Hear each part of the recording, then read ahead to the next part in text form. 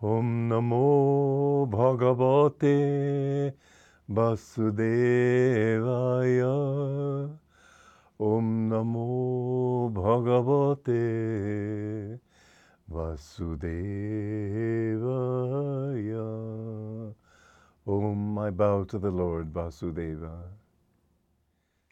Joy to you, friends.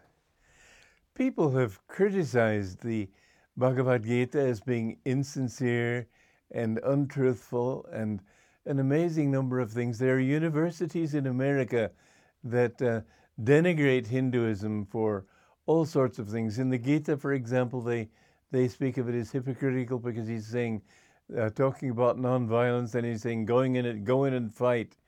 And they talk about being peaceful and then go in and fight. And I read one comment which said that if you want to get out of karma, presumably the best thing is not to do anything, when the Gita itself says to act. We have to understand that there are cultural differences and we must appreciate them. In my book, The Hindu Way of Awakening, I've tried to describe that a little bit, because the way of thinking in the West has been sort of developed not from Christianity, but from Greek philosophy, from Aristotle.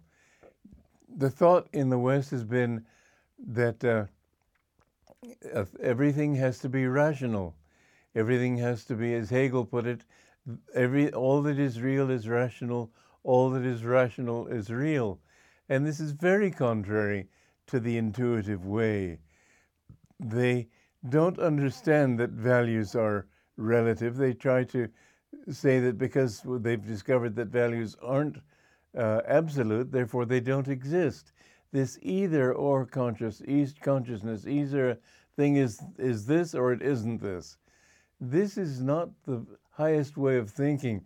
There's an amusing Western, I'm sure it's apocryphal, of a Hindu talking to a Westerner about the archaeological finds in India. And the Hindu says, and in all the excavations they have not found a single wire. This proves that they have the wireless. Well, does it prove it? Of course it doesn't. But only a Hindu, only a Westerner, I should say, would even have that ridiculous idea that if it isn't this, it's got to be either non-existent or whatever. This is not the way of thinking in the Bhagavad Gita, and I myself came up against this in. Let me just read it to you again. It said in stanza 26, even, however, if you prefer to think of the self as perishable, why grieve? Then stanza 27, what is born must die, whatever dies must be born again. Well, if there is no self, then how can anything be born again? You can assume that things die, but how can they come back again if there's no eternal life? It's not, to the Western way of thinking, I'm a Westerner, and I had to put that one together, and then I suddenly realized they're two disjointed thoughts. Krishna is teaching the philosophy of Sankhya, and he's teaching different thoughts in Sankhya, all of which add up to the system that tells you why we need to get out of delusion. And in this portion, it's talking about being even-minded. It's giving even-mindedness from different points of view. The very nature of the universe has to be understood in terms of that eternal truth that God and consciousness is everywhere, center everywhere, circumference nowhere. That means from any point of space that you're looking out, you have to and can only understand everything in relation to that point. And it's true that every one of us has a different point of view. If you have 100 Christians in a church, each one will say the Nicene Creed, and each one will think that they're believing the same things, but they can't believe the same things because it always depends upon your own insight, your own conditioning, your own education, so many things. And so each one will have subtle differences of understanding. Well, we need to take that into account, that if we understand that there is no circumference to reality, finally we can perhaps embrace everything. But everything finally, once you've discovered the truth, you go at that point. It's like the ice field that I talked about. You can't press down on a whole ice field and break through the ice, but you can go at one little point.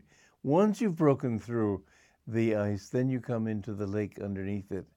Once you've broken through the ice coating, we could call it, of Maya, the outer sheath of manifestation into the Spirit, then everybody experiences the same lake, the same infinite water, the same ocean, whatever.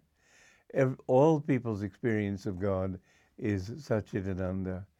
And every religion teaches basically the same truths, but the Western way of trying to make everything logical, this is why theology never really can take you to truth, because you're trying to think your way to truth.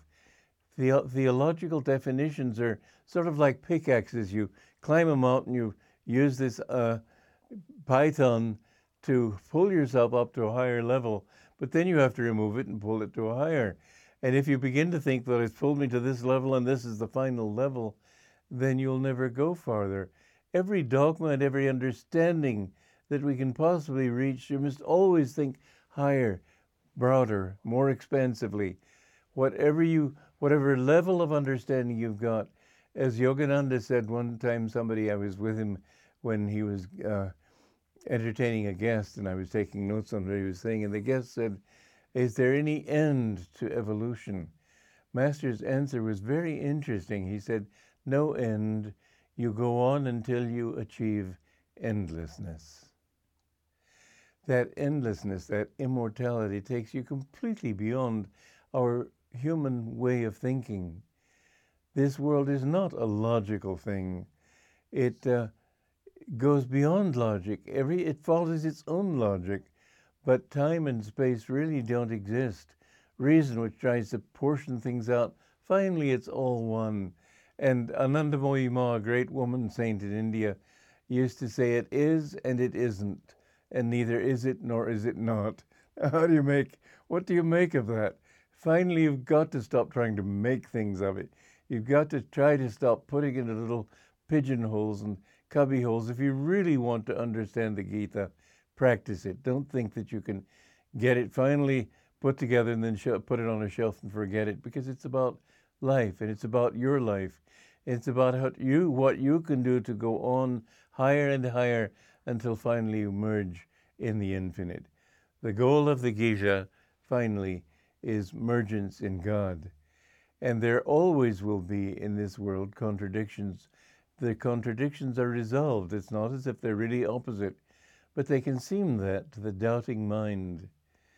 And you have to go beyond doubts. That's why later in the Gita it says, "To you, Arjuna, who have overcome the carping spirit, I reveal these truths."